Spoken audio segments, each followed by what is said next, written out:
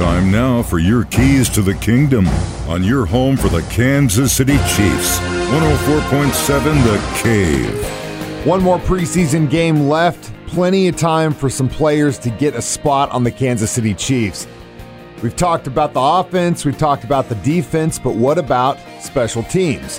Here's special teams coach Dave Toub to talk about what he's seen so far and how D-Rob's been driving him crazy. Yeah, pretty much the same thing. The good thing is that we have a lot of guys to choose from, and we can really get a good look at guys, and we've been getting a lot of returns, so it's been good for us. He drives me nuts a little bit. He really does, to be honest. He knows it. I like to see him catch it and keep the ball tight to his body. He doesn't do that. Like to see him get north and south. He doesn't do that. So those are things that we talk about all the time.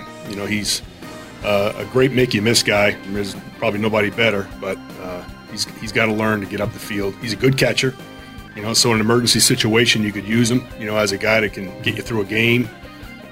But as an every down guy, he's got a ways to go. Those are your keys to the kingdom. Brought to you by My Dentist on North Glenstone in Springfield. Dr. Mark Melson, the doc that rocks. And your home for the Kansas City Chiefs, 104.7 The Cave.